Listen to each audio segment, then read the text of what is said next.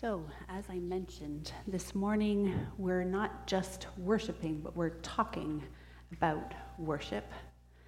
And we will do that using Psalm 131. And I've asked another young member of our congregation, Chloe, to read it. So just a tiny bit of context before she reads. Our purpose in talking about worship is that it's one of our core practices as a church. As we come out of the pandemic, we're saying we're together again on a journey, just as has been our tagline for more than a decade. But the question is, okay, why are we together? Why do we do this thing called church?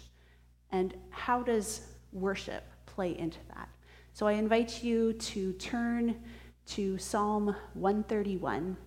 It's the second shortest psalm in the book of Psalms, and Chloe will read it for us. She's going to use the New Living Translation. Lord, my heart is not proud, my eyes are not haughty. I don't concern myself with matters too great or too awesome for me to grasp.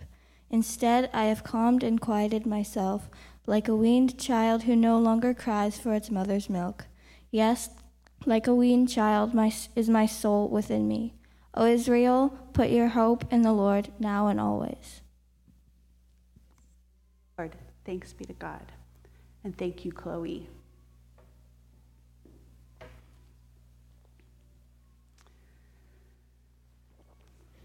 Have you ever gone on a retreat?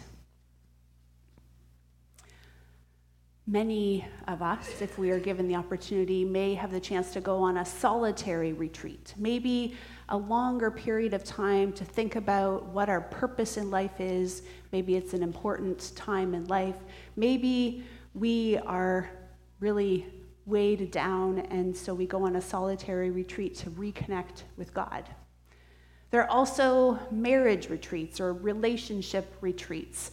Dave and I went on one of those during COVID. It was not the same, but we sat for a few hours together in a quiet house, watching the screen, learning about what it meant to be married, hopefully renewing, rejuvenating as we talked together as a married couple. But there are also many group retreats, so maybe you've been on one of those. When I was in college, I served on the residence life staff. And so each summer, just before students would come, we would come together on campus, but then we'd go off-site somewhere, often camping, so that we could grow together as a team.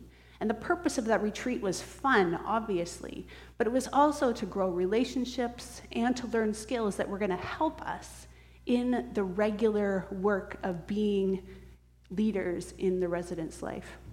I've heard that some schools around here in grade 7, or maybe also in high school, there are special retreats where students get to go off-site, do adventures, try hard things, and grow together. Why do we retreat? Well, literally, retreat means to take a step back. And sometimes taking a step back from our regular life is a valuable way to grow, to learn, to take a look at something that is hard to do in regular life. It allows us to focus. It also gives us a chance to learn new skills like leadership or communication skills in a relationship. It helps us to form trust with the people that we work with or lead with or serve with. It forms who we are, and it forms how we do our role. Why do I ask you about a retreat? Well, I want to suggest to you that worship, what we're doing right now on Sunday morning, is like a retreat for Jesus followers. It helps to shape us for the rest of our lives. I'll come back to that. Let me remind you of where we have been and where we are in this series. If you remembered to take a little contest sheet or a notes sheet for our sermon series in with you, you'll see that one of the first questions I have is a fill in the blank on that sheet of the starting points, the key points of this series. And the first one, we went over these a couple weeks ago, is that you can be part of the church capital C, without being part of a church, a local congregation like Faith Church. If you're a Jesus follower, if you consider Jesus your Lord, you are automatically part of the church. And it is possible to follow Jesus on your own. But as we discussed a couple of weeks ago, being part of a church like this is a gift from God for that big C church. Just like a cross-country team provides support and training and morale boosting and information and even help when you're injured, churches help the church do what it's called to do. And do what it's called to do, it's called to help God in his mission.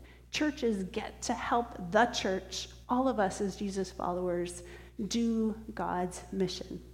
Last week, before we went out to all those sites that the slideshow showed us this morning, we talked about God's mission in more depth being reconciliation. The history of redemption is this plot line of rising action that climaxed in Jesus Christ coming to earth, dying to bring reconciliation. And the rest of history is this falling action, denouement, towards full resolution, full reconciliation. So the church and churches exist to help God accomplish that reconciliation that Jesus initiated. So our key question in this series is what we're doing in here, how does everything we do in here, like relationship building, worship, giving gifts, doing mission, spiritual transformation, those 5 core practices, how does that help us accomplish the mission, reconciliation out there? We don't get together on Sunday mornings just because. We get together because it's part of what we do the rest of our lives as well. And that's where I come back to you and say, we come together to retreat together as a body of Christ so that we are formed in who we are and we are shaped in our role for what we do when we're not gathered here together. So, as I said, we will focus this morning on worship, offering inspiring worship to God and how that fits. And we will do that using Psalm 131. Now, Psalm 131 is one of 15 Psalms of ascents. They're short songs that scholars believe were sung by the people of Israel as they journeyed to Jerusalem 3 times a year for festivals. So these were worship songs. They're like the people of Israel were going on retreat. They were going to Jerusalem to be together to worship in a special way. And they sang songs as they went, like the wheels on the bus, except maybe a little bit more meaningful. These were songs that formed them for what they were going to be doing while they were in Jerusalem. So we can look at them as to get a sense for what is worship supposed to do? How is it supposed to form us? There is absolutely no way that I could or would try to say everything there is about worship in one message. But let's take a look for what is possible through the lens of Psalm 131. Now, some of those songs of ascents are joyful. I rejoiced when they said to me, "Let us go to the house of the Lord. My feet are standing in your gates, O Jerusalem." That's a joyful one. And some of them are very sad and longing cries for help. Things like, "Out of the depths I cry to you, Lord. Hear my voice." Now, Psalm 131, as you heard it, I hope you got the sense that it was neither joyful nor really sad, a cry for help. It was quiet and meditative.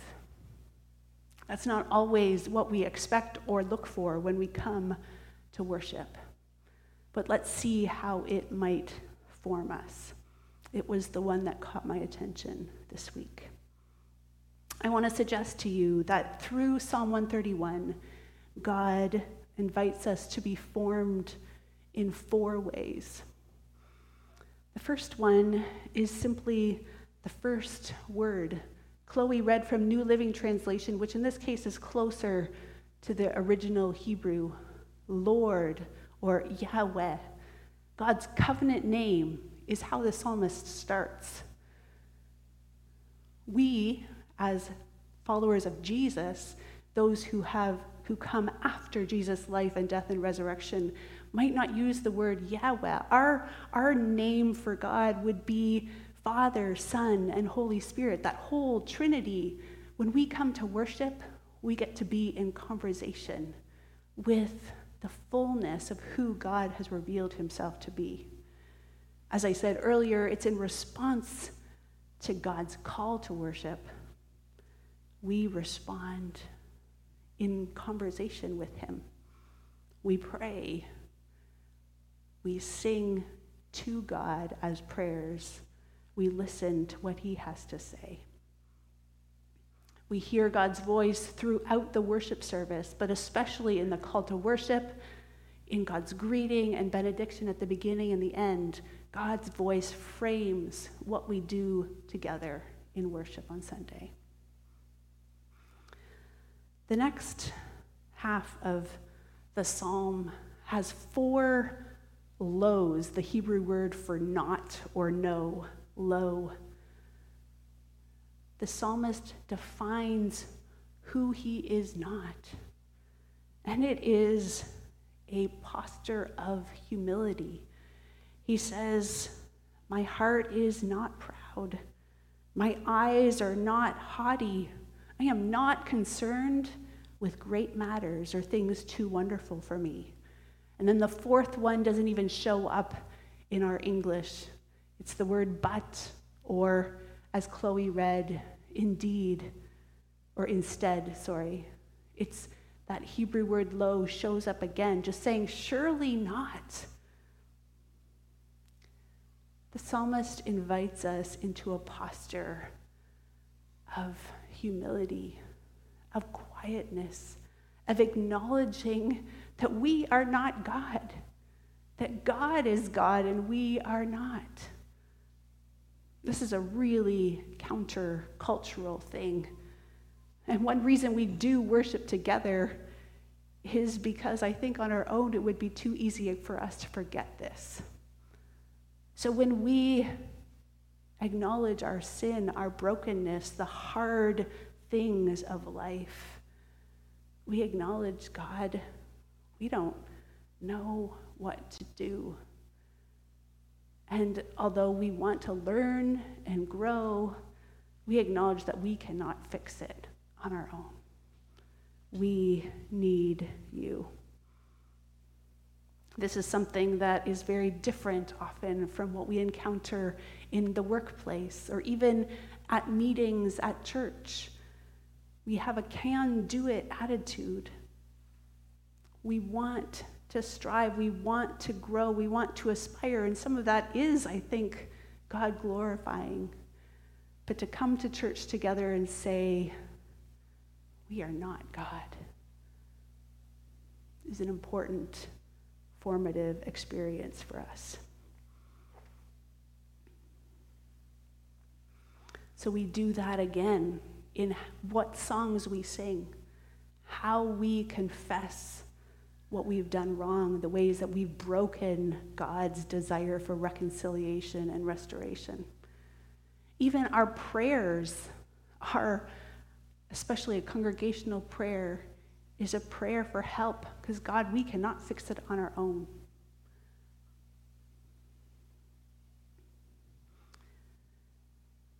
And then the psalmist has this beautiful, striking, feminine, maternal image.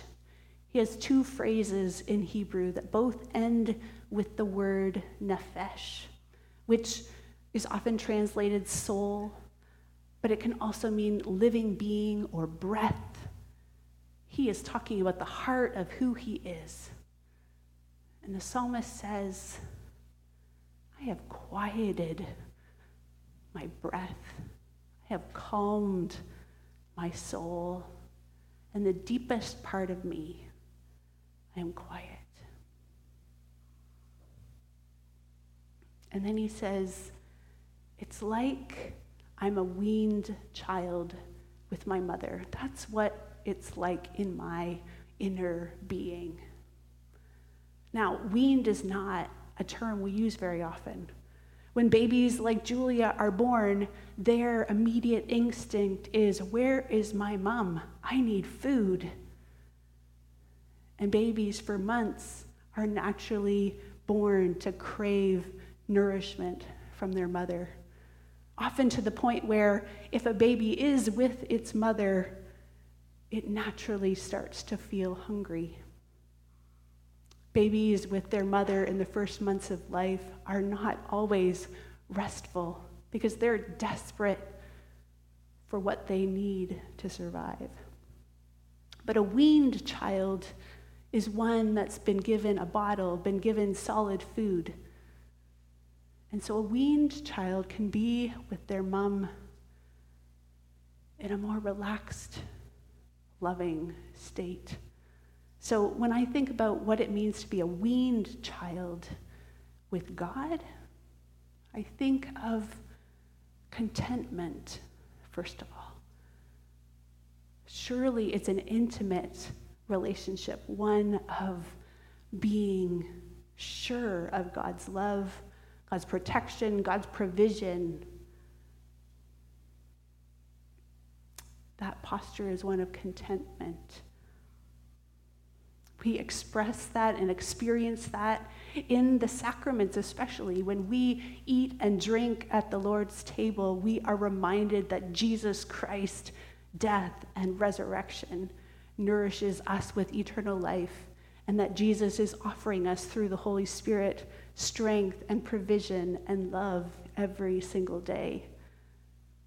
When we baptize babies, and hopefully we'll get to baptize Julia soon, we remember that God's love is for all his children and that he invites us into his family.